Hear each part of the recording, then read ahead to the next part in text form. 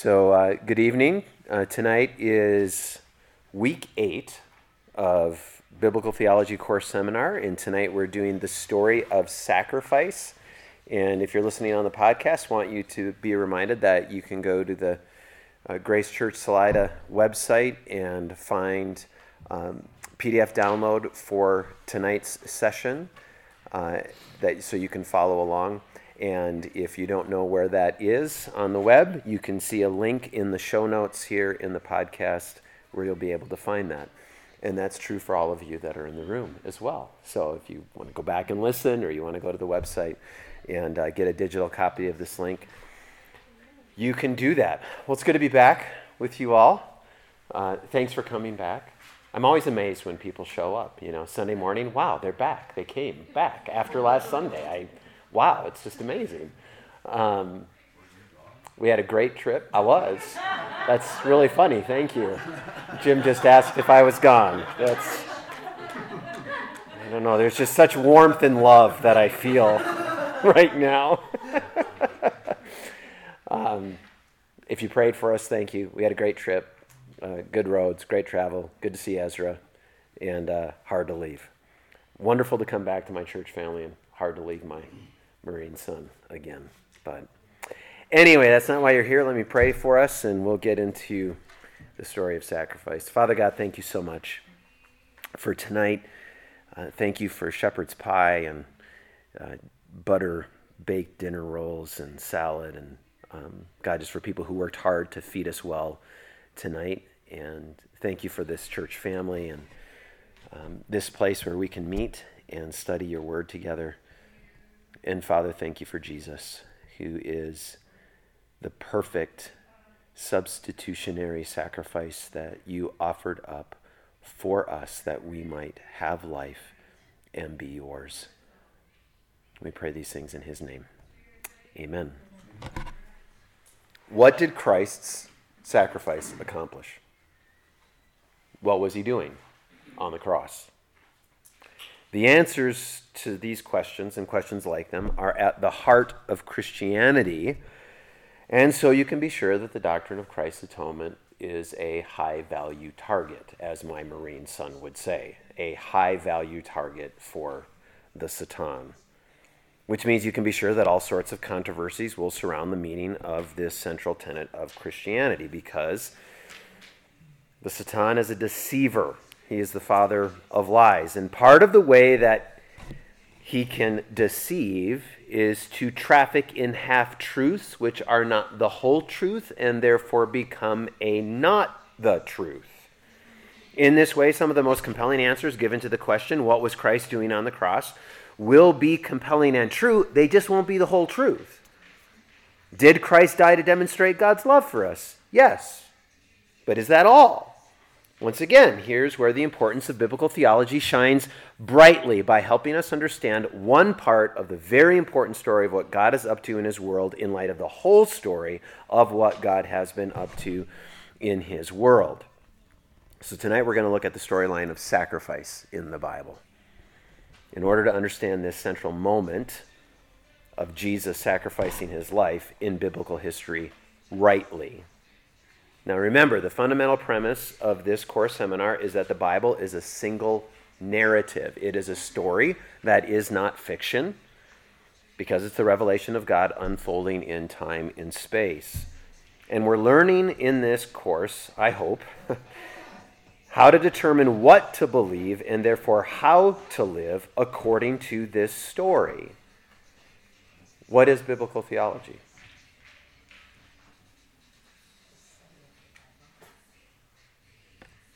That is true, but it's not the answer I'm looking for. What is biblical theology? Do you remember? It helps us to define the story of Jesus. Right? Also true, but not the sentence I'm looking for. Does someone know our sentence for what is biblical theology? The Bible is one unified story that points to Christ. Yes.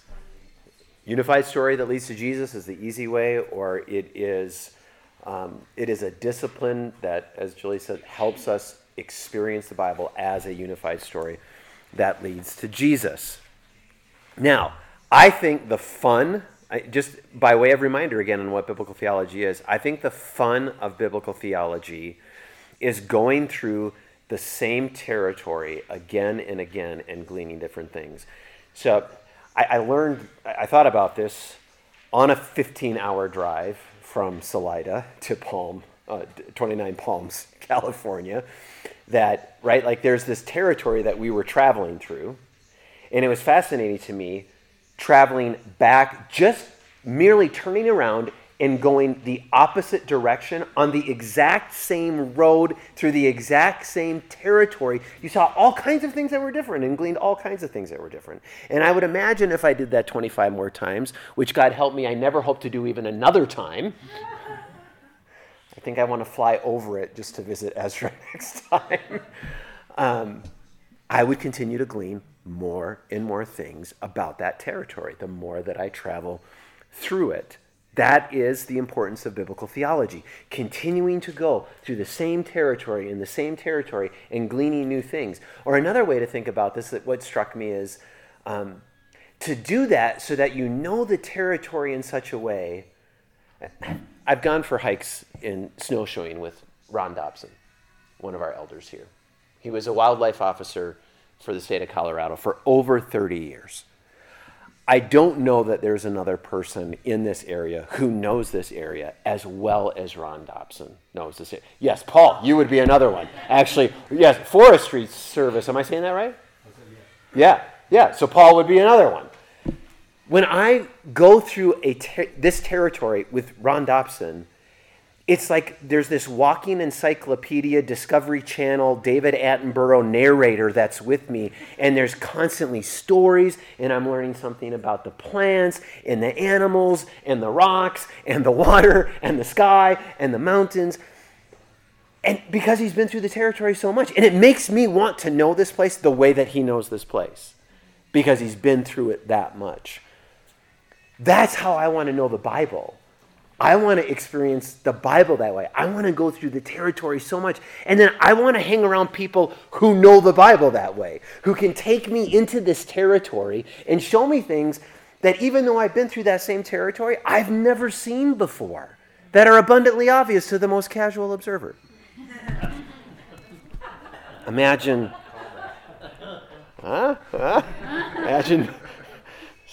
most people know what that refers to.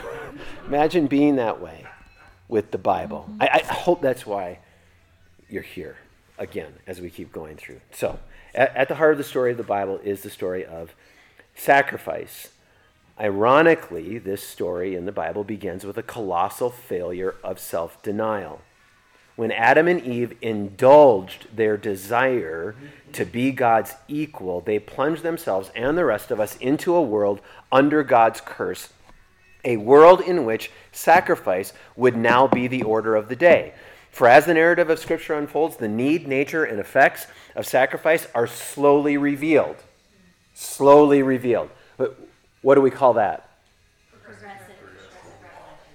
You guys make me so happy.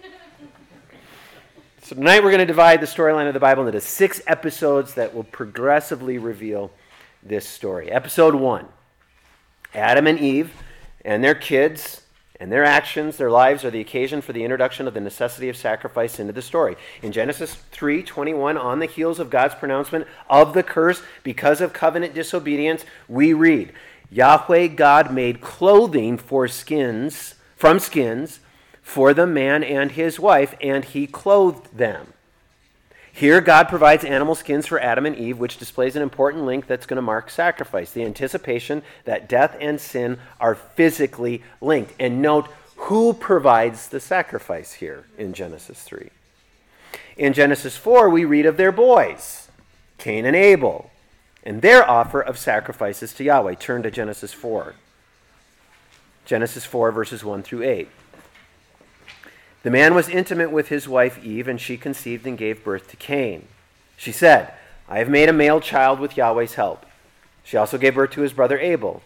Now Abel became a shepherd of flocks, but Cain worked the ground. In the course of time, Cain presented some of the land's produce as an offering to Yahweh. And Abel also presented an offering some of the firstborn of his flock and their fat portions. Yahweh had regard for Abel and his offering, but he did not have regard for Cain and his offering. Cain was furious, and he looked despondent. Then Yahweh said to Cain, "Why are you furious, and why do you look despondent? If you do what is right, won't you be accepted? But if you do not do what is right, sin is crouching at the door. Its desire is for you, but you must rule over it." Sorry, I'm already interrupting. When the Lord's verbiage there says do what is right, is it moral, or is it more of saying, I'm telling you what my will is, and I desire fat rather than grain? I mean, because Cain's the first one to bring the offering, and then Abel. Yep. At least in the reading. Yeah, is there a moral there? Or so, yes and no. So we're going to get to it, but I want to answer it in part, and then we'll answer it more in full. I do not think the issue is the offerings. I think the issue is the heart behind the offerings, and that's part of what we're going to progressively see in the sacrificial storyline. It's interesting. I had this moment of sheer panic at about 5 p.m. Because I want to know all the answers to every question that you'll possibly conceivably ask. It's just how I'm wired. I don't want to not know the answer. And part of the interesting thing here that I don't have all the answer to is, and I'm going to get to this as well, there's these really rare moments of, I think it's 10, 11, 12 times where we see sacrifice mentioned before Leviticus in the scriptures. And at 5 p.m. I thought, I don't really know why that is. Like, it struck me as I got through, up to about 9 or 10, like, he's never really given instructions. It's just there. It's just there. Why are we offering burnt offerings? Why are we offering... And I thought, have I missed something in the text? Is there an answer to that question? Was there some instruction before the Levitical? I don't think there was. So there is some sense of mystery. Like, we're not told. Why did they even do that? Like, in the deal right here. Anyway, I'm going to answer your question more fully. Cain said to his brother Abel, "Let's go out to the field." And while they were in the field, Cain attacked his brother Abel and killed him. There is no mention of sin here in the text. There is no explicit mention of blood, though it is there implicitly, right? Because I'm assuming that he had to slaughter the firstborn of the flock to get the fat portions that he's offering up. But there's no explicit mention of sin or blood with these sacrifices. The Bible calls them an offering or a gift, and the idea, I think, being one of tribute to a king and an example of submission to his rule. What we can pick up at this point in the story is one of the great principles of sacrifice, much emphasized by the prophets, the psalmists, and here's the answer to your question, Kyle, and wisdom writers. That is, the inward disposition of worshipers must be right if their outward gift is to be accepted. Cain's furious reaction suggests that the offering was rejected because of sin in his heart, not the nature of his offering. The Bible makes it clear that God had rejected Cain's offering because of his wicked lifestyle. 1 John 3:12. Cain's deeds were evil and his brothers were righteous. The animal-like description of sin as crouching is reused in Genesis 49:9 to describe a lion. The parallel use of desire in this verse in 3:16 suggests that sin wishes to be as intimate with humanity as a woman is with her husband, and the only way to avoid this is to be its master and not its companion. There's a lot of language around desire going on in this part of the story. Therefore, we see, again, at this part in the story, the reason that sacrifice is required is because sin, I think because sin is a reality. Let's see that hopefully continue to be revealed. Episode 2. The next sacrifice recorded is in Genesis 8. This comes on the heels of another pronouncement of God, another curse, due to the massive failure of humanity to live as image bearers of God, the flood, where God sought to wipe the earth clean. Let's pick it up in the story where Noah and his family are departing from the ark that had kept them and a whole raft of creation safe from judgment. Genesis 8, verse 20. Then Noah built an altar to Yahweh. He took some of... Now, again, unless someone can help me here, I don't have any instruction that I'm aware of before Genesis 8:20. Here's how you build an altar. Here's exactly how it should look and what it should look like and why you should have an altar on which you're offering this clean animal and every kind of clean bird. And he offered those things as burnt offerings on the altar. And when Yahweh smelled the pleasing aroma, so it's pleasing to God, he said to himself, I will never again curse the ground because of human beings, even though the inclination of the human heart is evil from youth onward. And I will never again strike down every living thing as I have done here. As long as the earth endures, seedtime and harvest, cold and heat, summer and winter, day and night will not cease. And then, and I'll just give you the beginning of the Noahic covenant. God blessed Noah and his sons and said to them, be fruitful and multiply and fill the earth.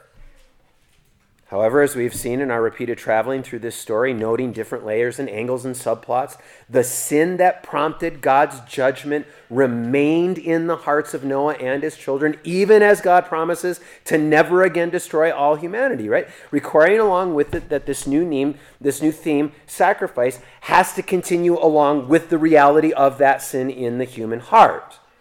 So that we see that altars are recorded as having been built and sacrifices having been offered by Noah, Abraham, Isaac, and Jacob. These gifts also forming a basis for prayer, for calling on the name of Yahweh, and all the rest.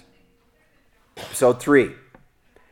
God not only promises to never again destroy humanity, but he goes much further, positively, so negatively, I won't destroy you. Positively, I'm going to bless all nations. We see this in his promise to Abraham to supply a seed who would be a blessing to all, which is fascinating, right? Because the Bible's next sacrifice in the story of sacrifice is seemingly at odds with the promise that your seed will bless all the nations. Genesis 22, turn there. Verse 1. After these things, God tested Abraham and said to him, Abraham, here I am, he answered. Take your son, he said, your only son Isaac, whom you love, through whom the promise is supposed to come, go to the land of Moriah and offer him there as a burnt offering on one of the mountains I will tell you about. When God speaks these shocking words concerning Abraham's seed, remarkably to us, I think most of us, maybe especially the first time we heard this story, maybe, by faith, Abraham obeys. Once again, the idea seems to be that of tribute, of the rule of a king. It all belongs to God. He has the right to take it back, even if he's given it to you by promise. Verse 3, so Abraham got up early in the morning. He saddled his donkey. He took with him 2 of his young men and his son Isaac. He split wood for a burnt offering. He set out to go to the place that God had told him about. Again, just remembering, I think this was maybe when I was going through the manuscript again. At 5 o'clock when I had the tense, like, how did he know to split the wood and to build the altar? And on the 3rd day, Abraham looked up and saw the place in the distance. And Abraham said to his young men, stay here with the donkey. The boy and I will go over there to worship, and then we'll come back to you. Abraham took the wood for the burnt offering, and he laid it on his son, Isaac. In his hand he took the fire and the knife, and the 2 of them walked on together. Isaac spoke to his father Abraham and said, my father. And he replied, here I am, my son. Isaac said, the fire and the wood are here, but where is the lamb for the burnt offering? Abraham answered, God himself will provide. Underline that.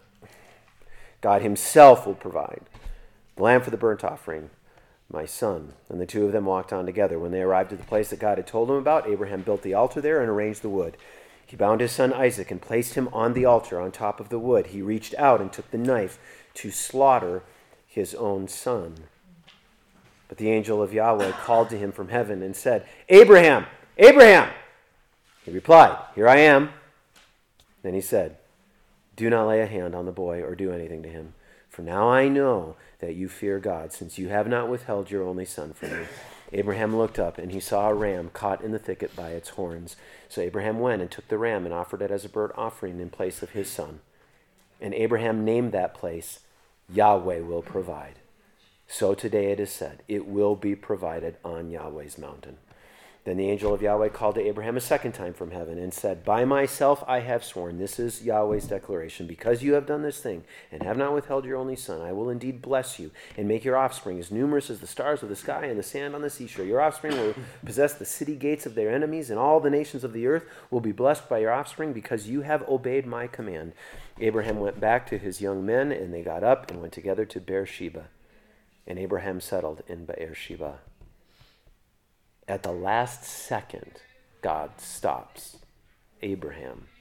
The test of his devotion is over, but not the sacrifice. God provides a ram to be sacrificed in Isaac's place, showing us that God will accept a substitute. What's more, he will even provide that substitute, which is in keeping with his actions thus far to provide offerings. Genesis 3:21. He clothed him. And we're going to see that in Leviticus 17. I have appointed, I have given to you. Episode 4. Raise your hand, stop me, shout out like Kyle did if you have a question. Brian.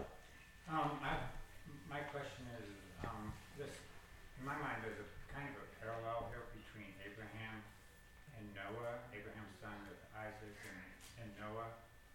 I guess my question is, do you have any thoughts on why God did not keep Ham off the ark? Because it's through Ham that Nimrod comes about, and basically sin enters back in through Ham's line. So why wouldn't God tell Noah, you can bring Shem and Japheth, but leave Ham and his wife off the boat? Why not do the same test that he did with Abraham? So why didn't? So the question that Brian has is why didn't God leave Ham off the boat? In your connection there is, so you said because that's how sin kind of came back.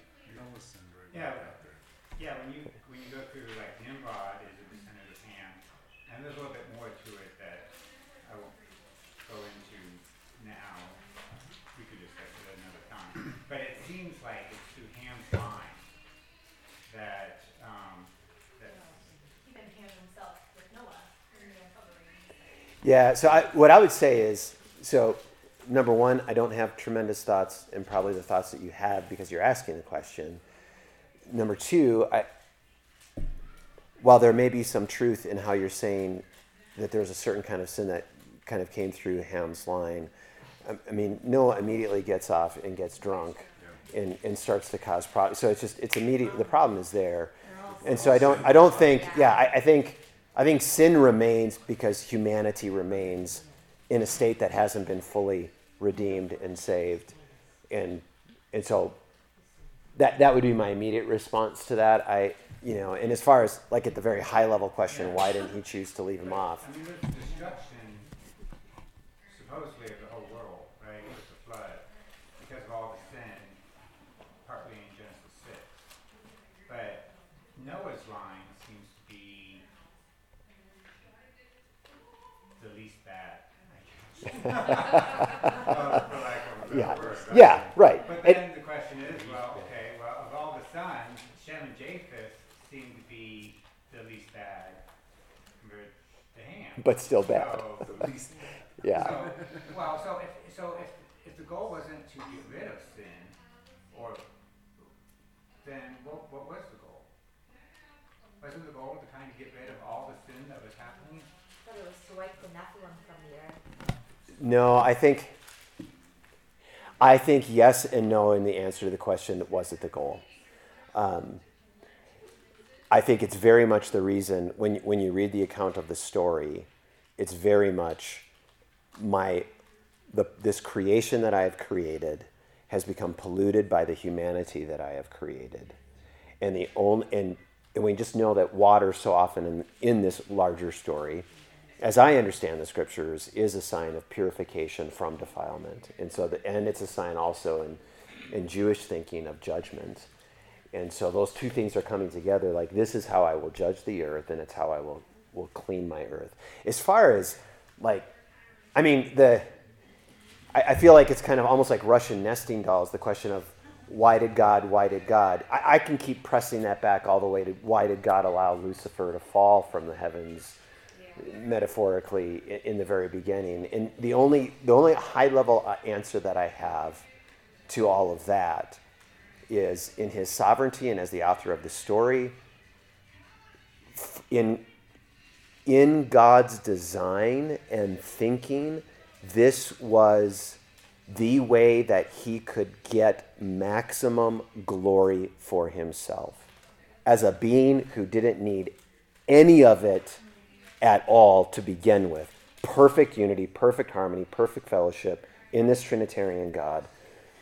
Edwards talks about this was the overflow of his affections. We're like these, when you see a fountain and the water's going up and you see through the sun, there's like all this little misting. Like, if the Trinity is the fountainhead, we're like these little droplets of mist that are just this expression of the glory of who he is.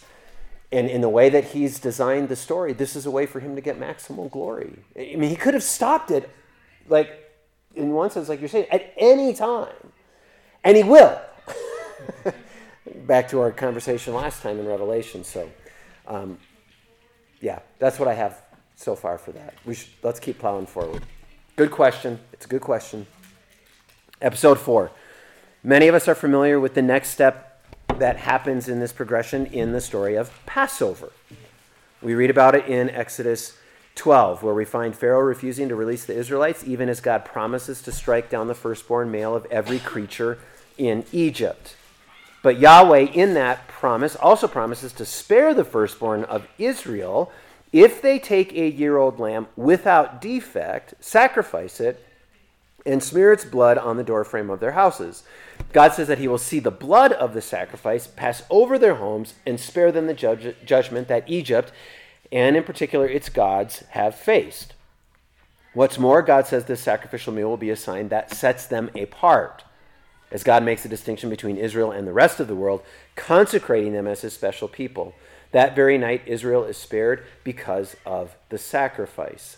And I've always loved this bit at the end of the story that I didn't see until, I think it was when I was in seminary, explaining the meaning of everything that we've just watched unfold when you read this story. Exodus 12, 24 to 28. Keep this command permanently as a statute for you and your descendants. When you enter the land that Yahweh will give you, as he promised, you are to observe this ceremony. And when your children ask you, I love that this is how God operates. Like, he knows that, and he gives parents, like, your kids are going to ask you why you're doing this. Here's what you should tell them. It is the Passover sacrifice to Yahweh. For he passed over the house of the Israelites in Egypt when he struck the Egyptians, and he spared our homes. And then it's just so, you guys, it's so beautiful. The people knelt low and worshipped. Why do you think they did that? Because it's beautiful.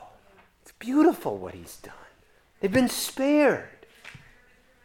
And the Israelites went, and they did this.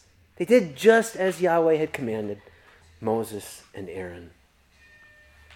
And so we see this building on the sacrifice of the animal for clothing, the substitute for Abraham, the Passover lamb. We see how the sacrifice is a display. The sacrifice, this thing that we're seeing, is a display of God's magnificent grace. Why would I say that? Why is sacrifice, as we've seen thus far, a display of God's grace? Because he's making a way. He's making a way to apply his promises to his people. He's making a way for them to receive the covering that they need in the face of his just and right judgment. And not to merely be covered, but to be... See, it's not enough that they're covered, like a cover-up. It was a cover-up. Does a cover-up take care of the issue of what's being covered? In that kind of common parlance? It doesn't. There's still dirt there and scandal and grime, and we need to be cleaned and purified. Thus, episode 5. In the story thus far, there have been less than a dozen instances of sacrifice recorded in the Bible. It doesn't seem to be a major theme. But then the theme of sacrifice goes into hyperdrive with the giving of the law. An entire book of the Bible, Leviticus, is largely given over to the detailing of all the different sacrifices that Israel is to offer God. There are fellowship offerings and whole burnt offerings and grain offerings and purification offerings and on and on and on. We could list all of them. The most important of which, it seems, are sacrifices to atone for sin and guilt.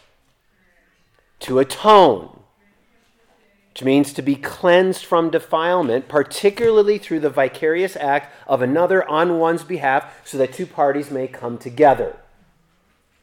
And here it is in Leviticus that we see some of the other pieces we've already seen begin to converge. Only clean animals without defect can be sacrificed. Every firstborn Israelite who represents the nation as a whole must be redeemed with a sacrificial substitute. Prominent is the taking of life, the shedding of a blameless victim's blood. The idea of a substitution continues its prominence. We're told that if anyone brings a sacrifice, Leviticus 1:4, he is to lay his hand on the head of the burnt offering so it can be accepted on his behalf, to make atonement for him.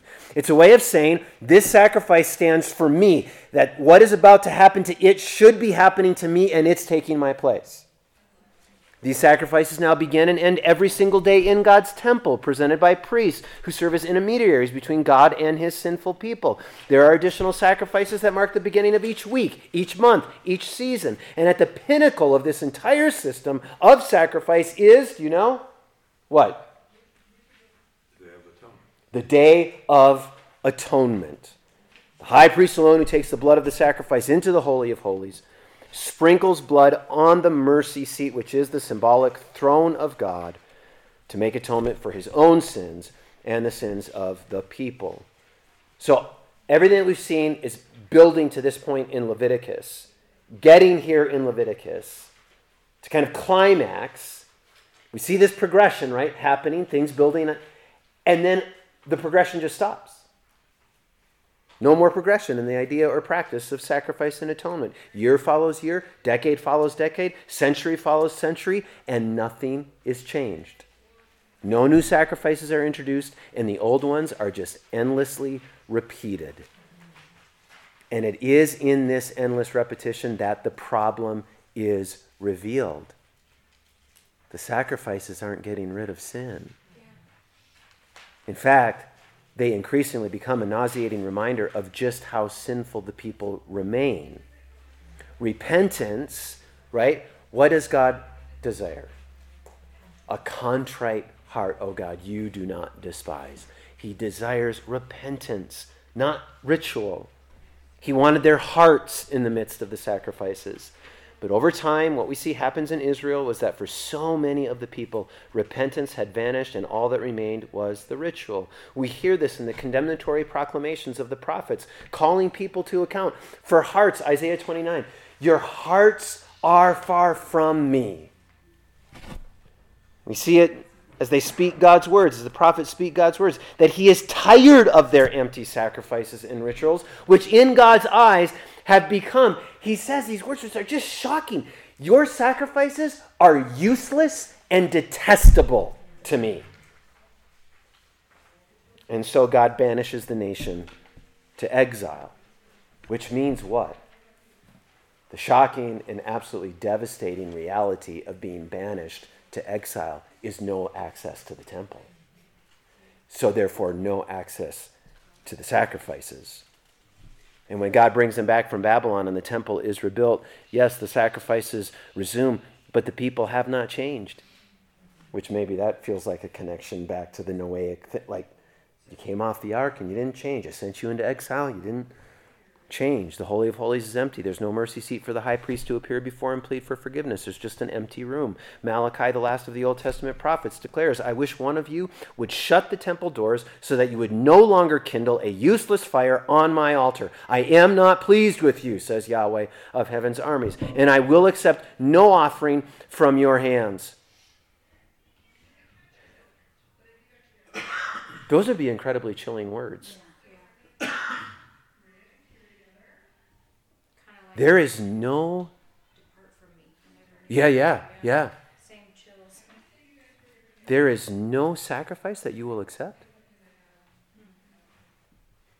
Which means, if you're processing that as a Jew, I'm just as exposed as any Egyptian was exposed to your wrath and judgment. I don't have a covering. I don't have a way of escape. The practice of sacrifice in the life of Israel came under intense criticism from the prophets, beginning with the anonymous prophet of 1 Samuel 2, 27 to 36, who denounced the profane behavior of the sons of Eli.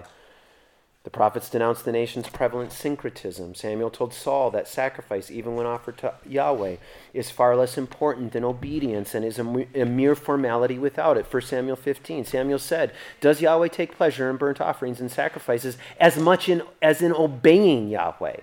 Look, to obey is better than sacrifice. To pay attention is better than the fat of rams. For rebellion is like the sin of divination. Defiance is like wickedness and idolatry. Because you have rejected the word of Yahweh, he has rejected you as king." The other prophets speak similarly. Multitudes of sacrifices combined with a wicked life are an abomination to Yahweh.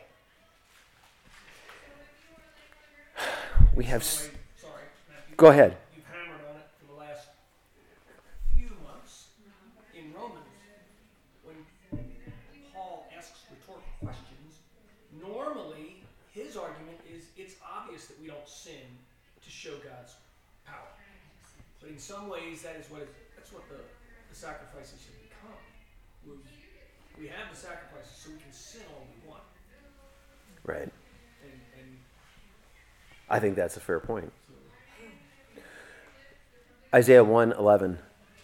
"What are all your sacrifices to me, asked Yahweh? I've had enough of burnt offerings and rams and the fat of well-fed cattle. I have no desire for the blood of bulls, lambs, or male goats. When you come to appear before me, who requires this from you, this trampling of my courts? Stop bringing useless offerings. Your incense is detestable to me." Right, that's so opposite to the pleasing. There was a pleasing aroma. It's like, it's clogging my nostrils. You're making me sick. New moons and Sabbaths, the calling of solemn assemblies. I cannot stand iniquity with a festival. I hate your new moons and prescribed festivals, in which you could go, wait a second, you prescribed them. Yeah, but you're not carrying them out the way that I want you to. They have become a burden to me. I am tired of putting up with them. When you spread out your hands in prayer, I will refuse to look at you. Even if you offer countless prayers, I will not listen. Your hands are covered with blood. Wash yourselves, cleanse yourselves, remove your evil deeds from my sight. Stop doing evil. Learn to do what is good. Pursue justice, correct the oppressor, defend the rights of the fatherless, plead the widow's cause. Come. It's like there's all this anger and fury, and then the beauty of it is, even in that anger, it's almost like, it's so beautiful. Like, it's almost like he realizes, I don't want to talk to you this way. Like, you're my children. I don't want to destroy you. Come, let's settle this, says Yahweh. Though your sins are scarlet, they'll be as white as snow. Though they are crimson red, they will be like wool. If you are willing and obedient, you will eat the good things of the land. He's such a good God to plead with them this way. The wise man says the same thing in Proverbs 15, 21, 27. It's not surprising, therefore, to see in the period of the monarchy the beginning of the reinterpretation of sacrificial language in terms of attitudes and acts of devotion. The psalmists speak of thanksgiving and contrition as acceptable sacrifices. Isaiah speaks of the returned exiles being brought back by their captors as an offering to the Lord. You yourself, you're the offering that I want.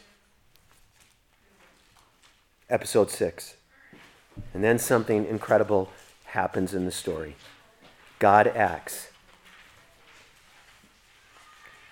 in the same way that he did with Abraham. And he will not accept a sacrifice from the hands of sinful people, and so he provides one instead.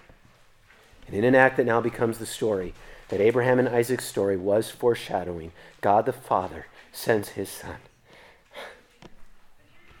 as the ram caught in the thicket, as the Passover lamb who will cover the people from the angel of death, a son who will take on flesh and blood so that he can offer that flesh and that blood, because the life is in the blood, as the offering on the altar of the cross. It's just so beautiful.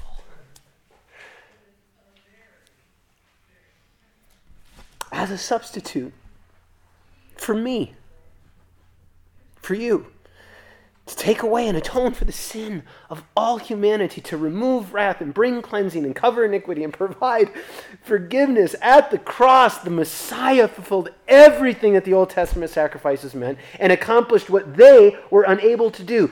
Through his blood, he makes atonement for the sins of his people and reconciles us to God. And to demonstrate that God accepts this sacrifice from Jesus, he raises him from the dead, vindicating his Son.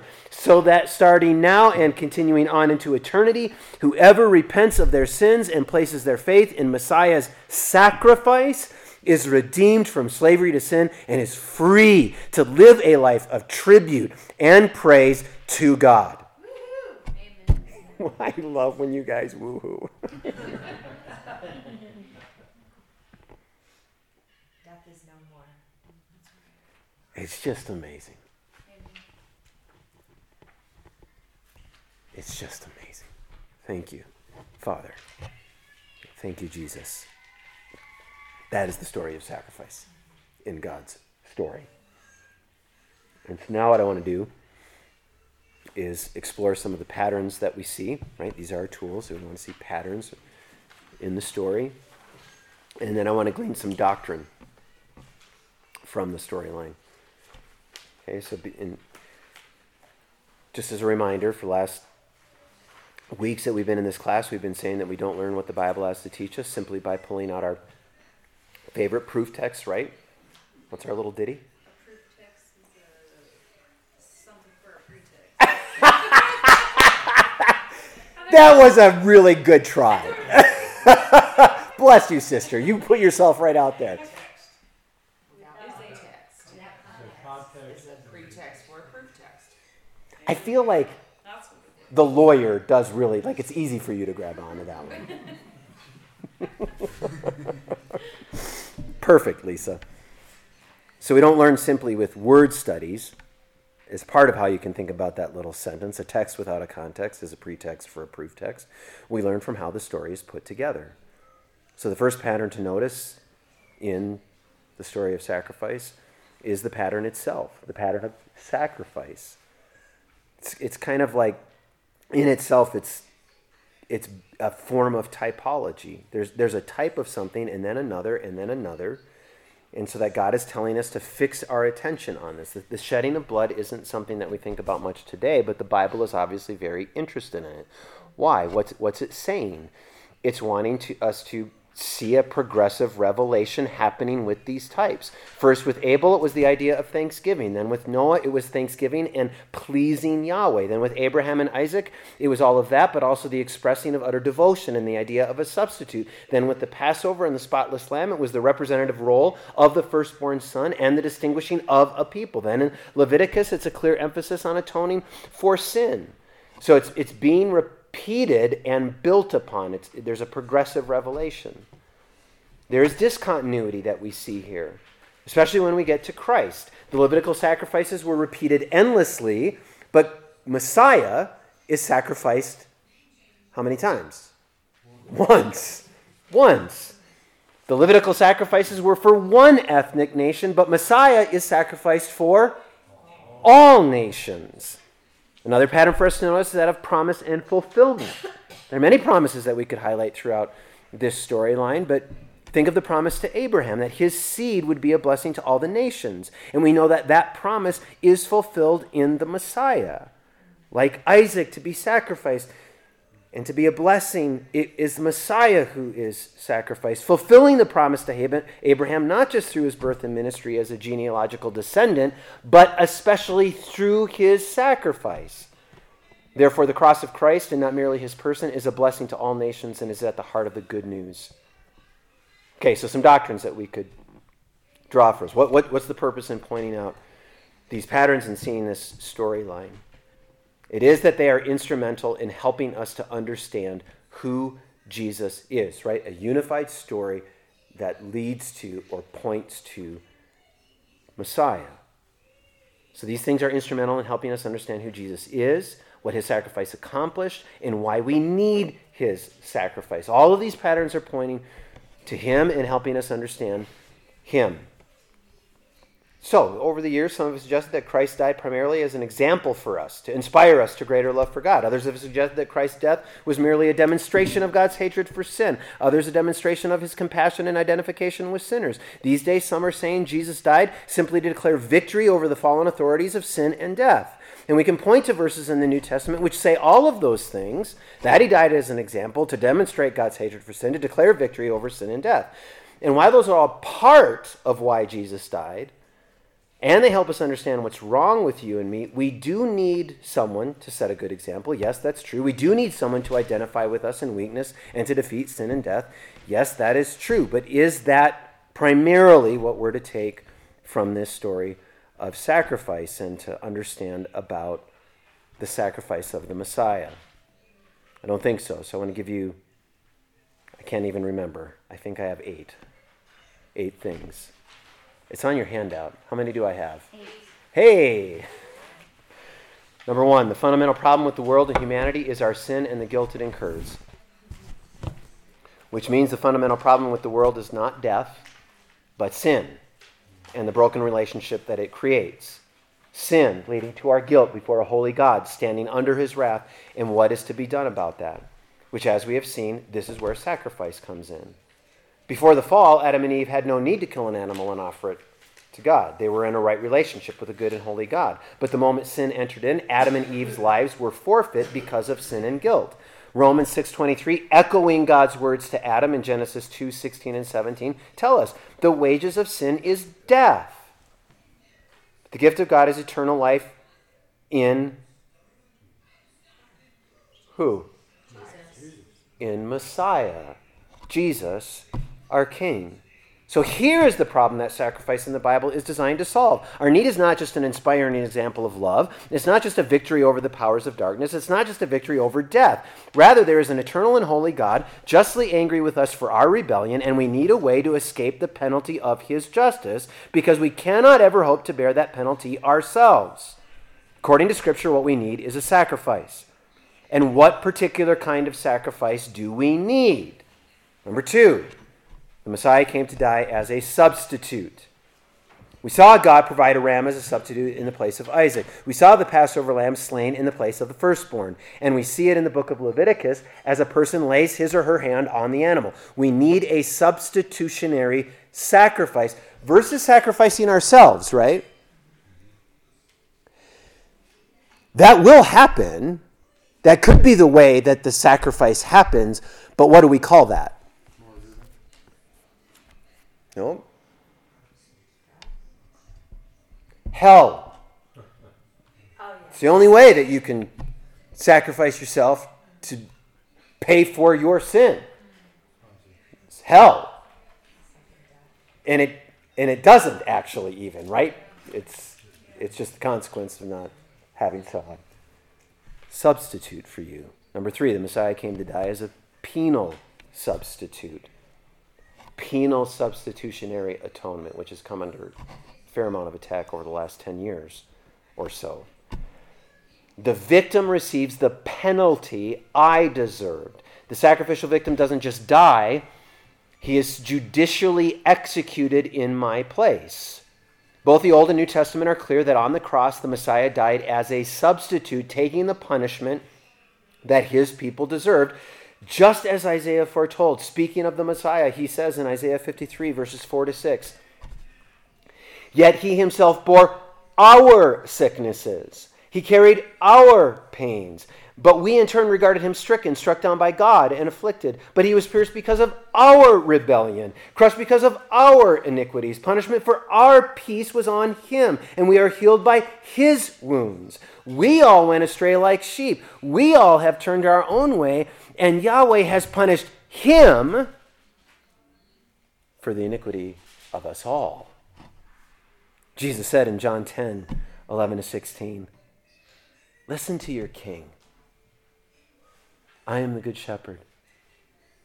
The good shepherd lays down his life for his sheep. The hired hand, since he is not the shepherd and doesn't own the sheep, leaves them and runs away when he sees a wolf coming. Little free parenthesis application of this verse. This is why you didn't hire me. You don't hire elders. You don't hire pastors. Because hired hands don't care about you. And when it gets hard, then they'll just run. Right? Peter says, when your shepherd, the chief shepherd, you are to shepherd the flock of God that has been given to you. Connect that to John. Peter here listening to Jesus in John 10. I am called to sometimes, Paul is called as an elder here. Our elders are called to sometimes have a crook in our hands and smack you upside the head when you need it, to encourage you, and sometimes to lay down our lives for you. Because that's what our chief shepherd did. If I was your hireling, guys, you don't want hirelings leading you. Okay? Close parentheses. The hired hand, since he is not the shepherd and doesn't own the sheep, leaves them and runs away when he sees a wolf coming. The wolf then snatches and scatters them. This happens because he's a hired hand. He doesn't care about the sheep, but I am the good shepherd. I know my own, and my own know me. And just as the Father knows me, and I know the Father, and I lay down my life for the sheep. I have other sheep that are not from this sheep pen, and I must bring them also, and they will listen to my voice. And then there will be one flock and one shepherd. Jesus did not understand his own death as an example, or merely as a demonstration, or even as an open-ended general death with reference to nobody in particular. No, Jesus laid down his life as an effective sacrifice, a penal substitute for a specific and particular herd of sheep, flock of sheep. Paul says in Romans 3:25-26, why did that happen? God presented him as the mercy seat, the place of atonement, by his blood, through faith, to demonstrate his righteousness. Because in his restraint, God had passed over the sins previously committed. God presented him to demonstrate his righteousness at the present time so that he would be just and justify the one who has faith in Jesus. God's the one who does this, not me. Which takes us to the next thing being accomplished. Number 4, the Messiah came to die as a penal substitute to propitiate the wrath of God. Don't you love learning theological words? Messiah's sacrifice propitiates God's wrath. Does anybody know what that word means? Satisfy. Yeah, that's a good way to say that. Satisfies. Simply that by enduring the penalty our sin deserves, an effective sacrifice actually satisfies the demands of justice and therefore removes the reason for God's wrath against the sinner. If you think back to the story of sacrifice, the repeated references that we see throughout Leviticus is that the aroma of a burning sacrifice was pleasing to Yahweh. It satisfied him. And Jesus' close friend John saw that connection through the story of sacrifice. 1 John 2:1-2. My little children, I am writing these things to you so that you may not sin. But I know you're going to. If anyone does sin, we have an advocate with the Father, Jesus, the Messiah, the righteous one. He himself is the atoning sacrifice, the propitiation for our sins, and not only for ours, but also for those of the whole world. Number 5, the Messiah came to die as a penal substitute to propitiate the wrath of God and to make atonement for his people. This turning aside of God's wrath leads to the other effective sacrifice. An effective sacrifice atones for sin. So that's what we saw at the high point of the Jewish year being the Day of Atonement. Hebrew word for atone means to cover. The English word simply means to be at one with. So a sacrifice, you could say, covers our sin and makes us at one with God. Having satisfied God's wrath, the sacrifice obtains forgiveness for the sin that caused the wrath in the first place, and it removes the guilt that the sin had incurred. So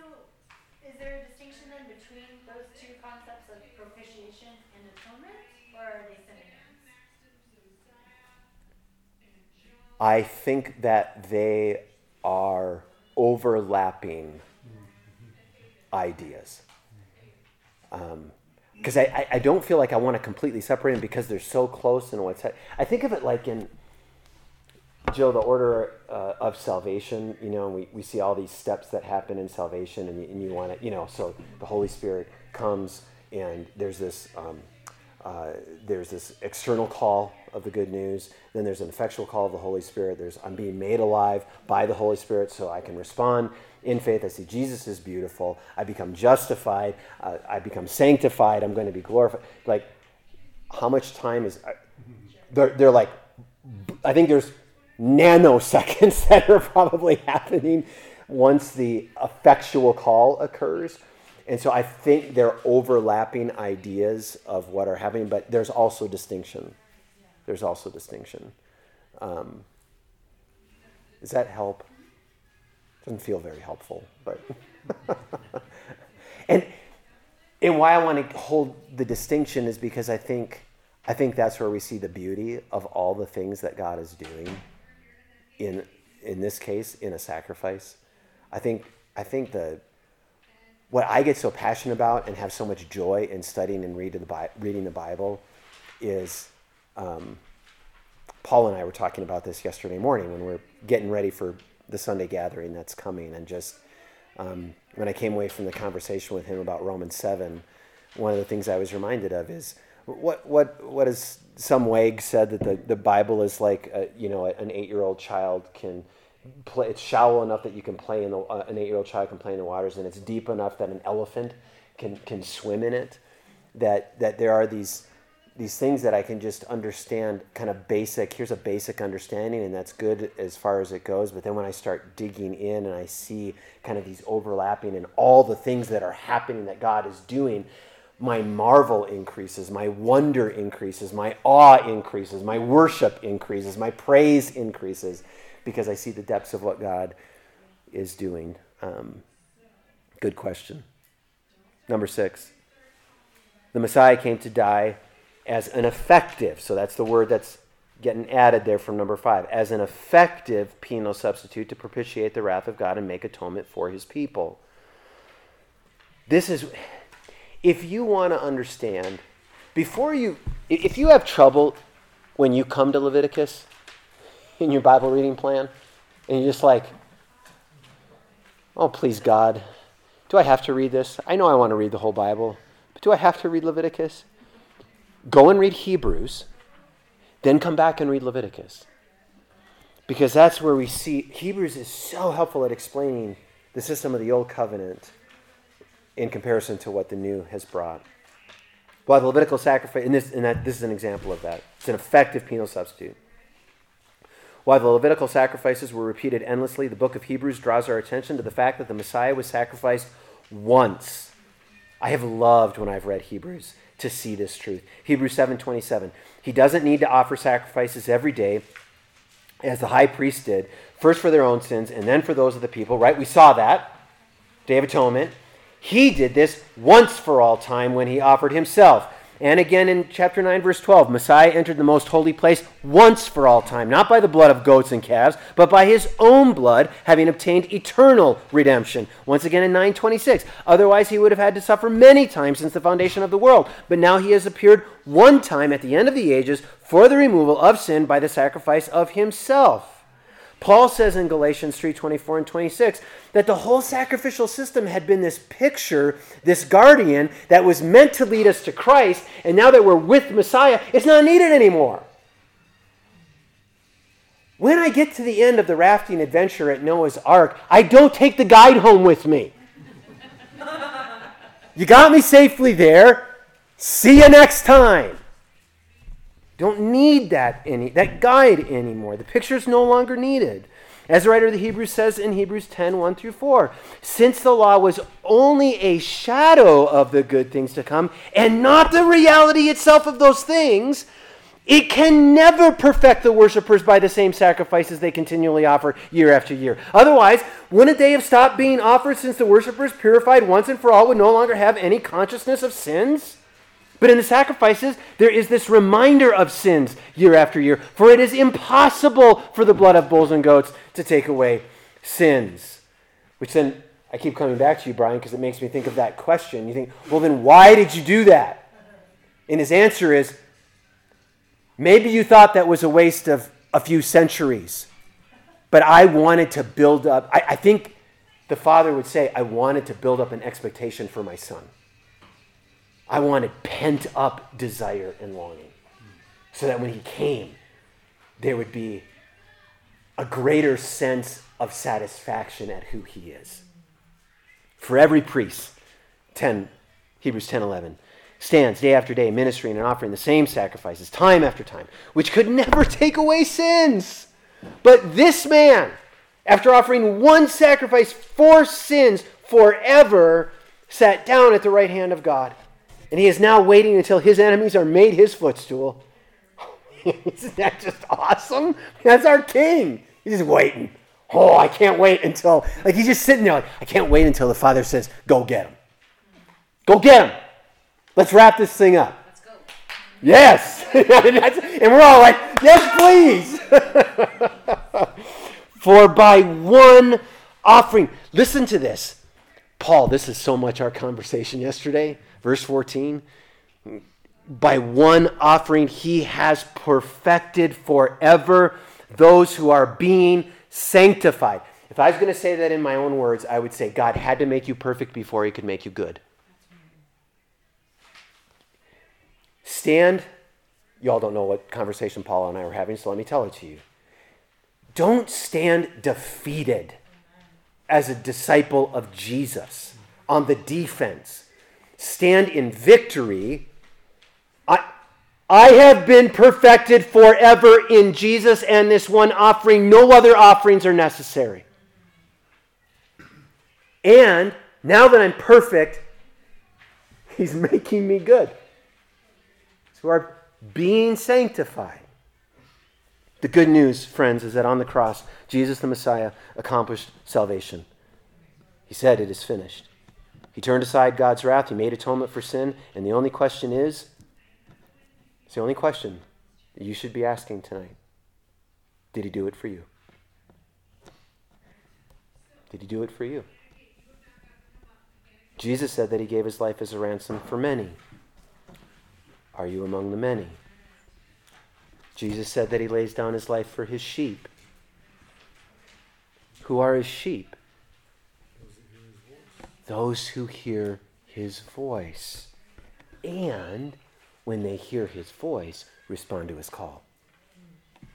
John put it this way in John 3:36. The one who believes in the Son has eternal life. But the one who rejects the Son will not see life. Instead, the wrath of God will remain on him.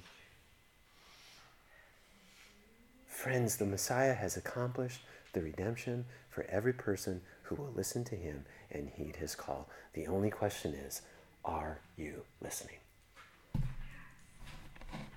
Which leads us to the final thing to consider today, and that's the end of sacrifice in the Bible. In a story that is so saturated with the repeated shedding of sacrificial blood, it cannot escape attention that sacrifice comes to an end at the cross. There is no further or other sacrifice to be given to pay for our sins before a holy God. You got to hear and believe that. We are saved by faith alone. This is why the Bible talks about the necessity of faith in a crucified and risen Messiah for salvation. It's not that faith itself is saving, right? This is what we've learned from Paul. Rather, as we have said in studying Paul, it is the object of our faith that saves. And in this story of sacrifice, faith is the way that you acknowledge the Messiah as your substitute. Like the Old Testament Israelite who laid his hands on the victim, so faith, right? We lay our hands on the Messiah. And we trust that when Messiah died on the cross, he died in my place, he died in your place for you. It is not enough to be born in a Christian family or to be baptized or to go to church or anything else. It is only by faith that you must believe that the Messiah was sacrificed for you. We are saved by faith alone in the Messiah alone. It's not just that he's the best example of a substitute, he's the only possible substitute. For no one else ever lived a perfect life. It's not just that his death approximates the judgment we deserve, it's that on the cross the Messiah endured the holocaust of God's wrath against our sin, and he exhausted it. He is the last sacrifice. Because in reality, he is the first and only sacrifice that ever has or ever will be made that was effective to take care of sin. And I want you to note and glory in and rejoice about and sing the praises of and explode in thanksgiving for the exclusivity of the sacrifice of your King. You know what this night should do for you? It should set you loose on Sunday morning. When Paul and Jillian and that team gets up on that stage, I better see you singing. Oh my goodness. Well, it's Easter celebration 2023 already. It's Resurrection Sunday. Every Sunday is. And there will be no second chances after death. There is no alternative means of entry into the presence of God, and a new heavens and a new earth. There is only one sacrifice that reconciles sinners to God, and so there is only one name under heaven by which we must be saved. And what is that name? Jesus. Yes. So, no other sacrifice is needed, and yet one more sacrifice is needed. It's not one that gains salvation or adds anything to salvation. It's one that follows salvation. When Jesus calls a person, he calls him to do what? Pick up his cross and follow him. Paul uses language like this when he says in Romans 12 that as Christians we are to offer ourselves as living sacrifices. What does that mean? Before the fall, Adam and Eve were made in the image of God. Their lives were a tribute, an offering of praise back to God.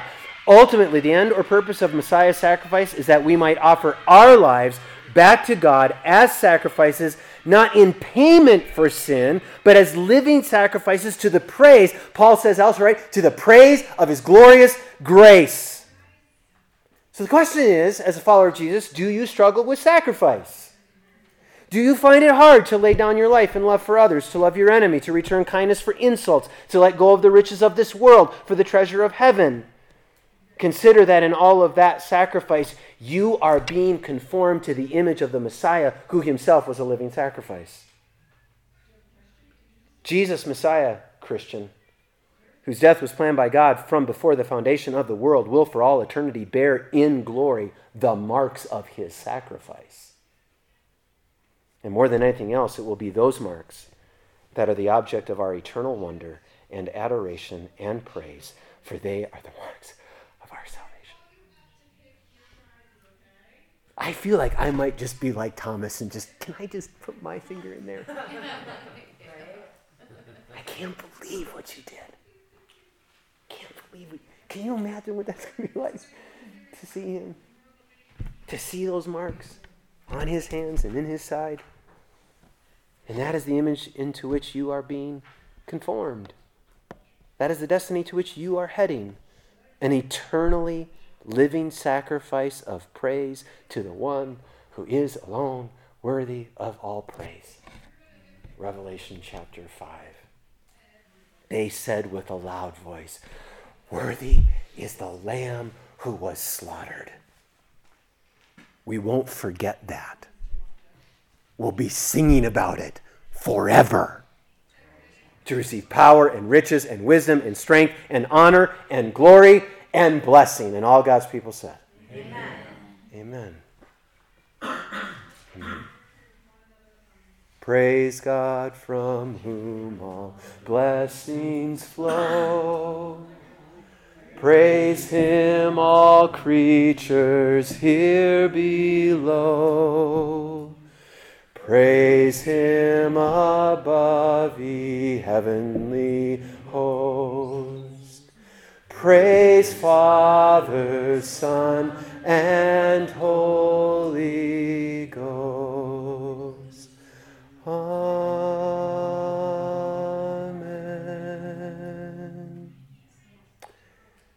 Yes, and very amen in Jesus' name. Any questions? Comments? Yes. So this is my first night here after 8 weeks. So is this an interactive deal, or we just? Yeah, it is. Yeah. Yes. I need. Prepared next week. Yes, you can be. Sorry, I need to remind. Yes, at any moment, like Kyle, who just so rudely interrupted me. You can just do that. You can speak out. Hey, Pastor, I got a question. I got a comment. Yes, I want this to be an active learning environment. You don't get to do that. Interrupt me like on Sunday when I'm preaching. This is teaching. You can interrupt me. So, yeah. Do you have like a written transcript of that, what you just said? Uh-huh. I do. Yeah?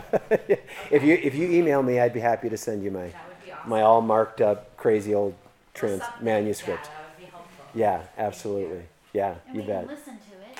Yeah, and just again, like I said at the beginning, as a reminder, if you're signed up, so remember, Grace Church has a podcast, and that's for all teaching, preaching that happens here.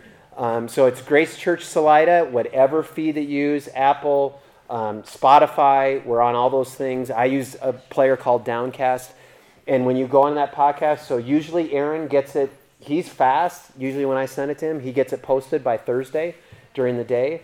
And so there's a link in the show notes for where you can go on the website, because we got a website where all the audio is as well, right on our website. Well, we have a web page on the Grace Church website, and that's where you can get the PDFs. So the handout that you have, those PDFs, so you could go to all other 7 weeks. They're up there. They're out there. You could listen to them if you'd like. Are you able to slow down your speech? Because you speak really fast, and it's amazing. It's probably... I know I'm fire hydranting you sometimes. If it makes you feel any better, my wife reminds me every week. But yes, I'll do my best. I'm trying to get these themes in. I'm gonna write it next week. Yeah. Part of it is because I just think, are people going to come in the summer? Because I would do this all year. I'd be happy to do it all year. So if I know I have the freedom to just do 2 weeks on the story of sacrifice, then great. But because I got to get you from Genesis to Revelation every week. That's hard, even in 75 minutes. So yeah, I'll work on being better about that. Thank you so much. Yeah. Thank you guys. I love y'all. God bless you. So, Brian, I have a question. Oh yes, Brian. So, And if you want to get up and you need to go, it's fine. Just yeah, it's okay. So in Romans 7:9, oh man, you're going to Romans 7. I just came off of studying Romans 7 like before I walked in here. Let me tell you, my head. Yes. So Paul writes, I was once alive apart from the law, but when the commandment came, sin came alive and I died. And to the best of my knowledge, Paul was always a Jew. Mm-hmm. So when was he alive apart from the law? So I don't have time to answer the question for all the potential options for that. Let me give you where I've landed as of 4:30. Here's my current understanding of Romans 7. And it's based on our little ditty.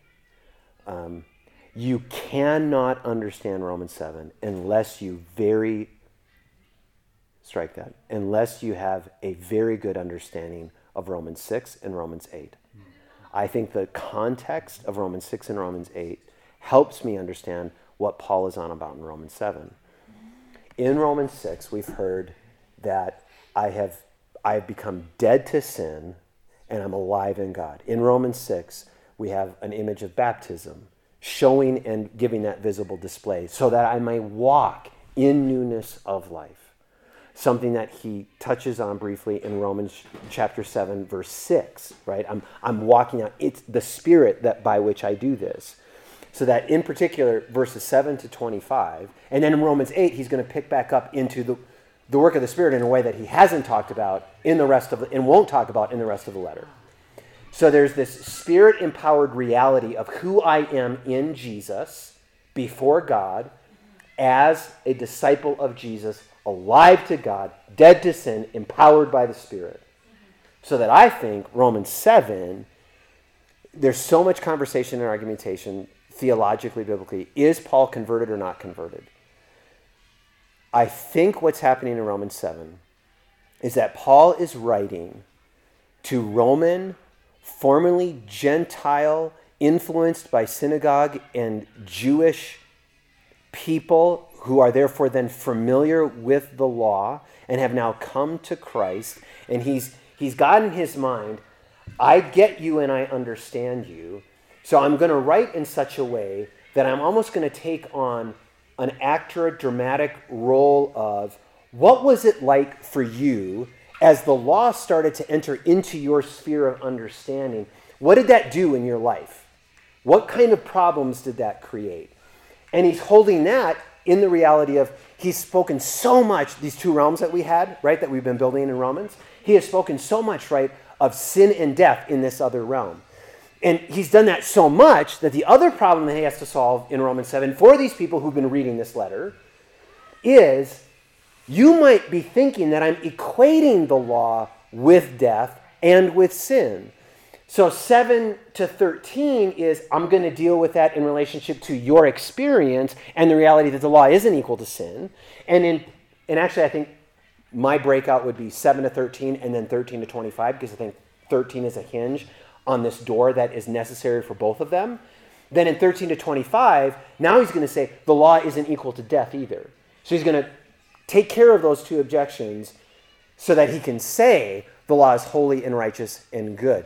So I'm giving you all that as a backdrop to your question because I think the I, so it's also the first time he uses this personal pronoun as much as he's used it in the letter up to this point.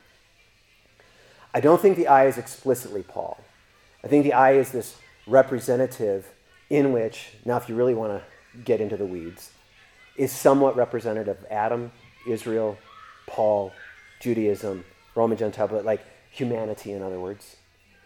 But specifically, I think he's dealing with you were alive, and by you were alive, I think probably what he means by that phrase, because different translations render it a little bit differently, I think another way to say that would be, I was living.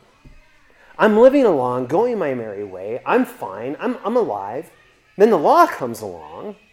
Well, so you kind of, I think you just hit on what I was going to ask you, which is, this could be referring, for example, to Adam. Oh, I think it could be, Yeah. but I don't think it is. Where I'm landing interpretively is I think Paul is saying he's very much wanting to get in their skin. He wants to handle these objections, and he wants to get in their skin and say, listen, I'm aware of the problems that this has created in your life. And the reason I'm saying that is I just don't think where I've come to now, and I've gone back and forth on this over the years, probably most of the time I just say, I don't know if he's converted or unconverted. Is that even the main thing? And now where I've landed this afternoon is I don't think it's an example of a converted Paul who is expressing this struggle. Here's another way to think about this, and this may be giving you more than you're asking, Brian. Right doctrine, wrong text. You have to have that phrase in your head as a studier of the scriptures. Sometimes we get the right doctrine, but we're arguing it from the wrong Bible text. So does Romans 7... So Romans 7 is this whole, I don't do what I want to do, and I do what I don't want to do, and who am I? And as a Christian we go, oh, that just feels like me. Yeah. Oh my goodness. So it's speaking to your experience, but it's not the text you should use to argue your experience as a Christian.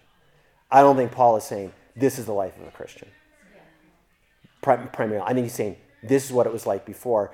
And the key thing that really landed on me hard today was when he says, "O wretched man that I am, who will deliver me from this body of death?" Because I think that's the climax.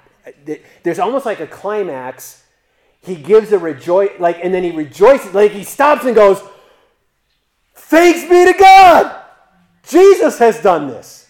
That's how I'm delivered." And then he's like, "Whoops, I didn't finish." And then he goes back and says one more little bit that's connected to kind of this negativity. So I think that's where he's saying that when you look at that, when you look at 6 and when you look at 8, you just can't look at 7 and say, this is a believer. It just isn't representing what he said in 6 and 8 and what he says in that little bit there right at the end of chapter 7. So that's where I'm landing. That's the way I'm going to end up preaching it over the next couple of weeks. And an important bit of that actually is, you say, I'm sorry, you pricked me on Romans 7 and now I'm bleeding all over you. I write tomorrow, so I'm just like ready to, sure, let's talk about Romans 7. I'd love to. I think what's going to be really fascinating, what I'm excited to explore, not this Sunday, but the next Sunday, once we finish it, sermon number 2 is going to have to do some heavy lifting on. There is a reality in Salida, Colorado, that the people that we're walking amongst who don't know Jesus are not in some existential angst over the Mosaic Law. Oh, I know. Like I wish like I could, I just don't do it. I know that's what he wants me to do, but I don't do it. And how am I going to possibly live? Could you please tell me about Jesus? They're just not doing that. So what possible application does Romans 7 have? It very much for Paul, that's why I'm giving you the bit on, I think he has a very particular kind of audience in mind in Romans 7 that he's writing to, and so he can write this way, but I also still think it's applicable because it's a representation of humanity, Adam, Israel, Romans, Paul, apostles, everybody since. So what's it showing us? How does this help our evangelism in reaching other people? I think that's going to be fun to explore. I mean, this is slightly off what I want to talk about, but I would actually slightly push back about people feeling angst, maybe not so much about the Mosaic Law, but I feel like this is something that is a problem with Christians versus non-Christians. Christians, we have this word sin, and I would say the world at large doesn't recognize sin. But we have other words. Not anymore, yeah. So, for example, this is one of the things that I always remarked on, is when Chris Farley died, Chris Farley died, I read all these reports, and all these reports used the expression that Chris Farley was battling with his demons. Right. They used different words for what Christians would call sin. They refused to acknowledge what Christians want to call sin. But I think everybody realizes that, they have problems. I mean, the United States isn't as bad as other countries, but, we have a large population that is dependent on depressants, for example. And we are always we have problems with alcohol and other drugs, and that's the mass. Yeah, we have opioid addiction that's literally destroying our country. So I wouldn't say that people don't realize. Oh, I didn't say what you're saying. I said they're not an angst over the Mosaic Law. And so, yes, you're doing a good job as a Bible student already making that application. You're right, absolutely. And I think how Romans 7 then becomes useful is we clarify. There is a vague sense. I mean, why do people march through the streets saying, no justice, no peace? Justice. They want justice. They don't want justice. Yeah, all these things. Well, no, not by what you mean by that, but to Brian's point, they do. And so the issue that I think how Romans 7 comes into that conversation is for us as a family to help build each other up and encourage each other. We do have the answers to the existential angst of our culture. And we have to figure out creative ways to connect those dots for them. There is a standard, and what's interesting, I think that's where we can get into the weeds of Romans 7 when it says it increased rebellion, right? That's what we see. It's like with our kids. The more we tell them what not to do, the more they want to do that thing that we're telling them not to do. So this is the whole reason why I don't want to keep you too long. No, let's do this. Let's kind of just end this. I'll end the recording of the podcast. And yeah, Brian, come on up, and whoever wants to come up and talk, and then I'll stop this. Thanks for listening.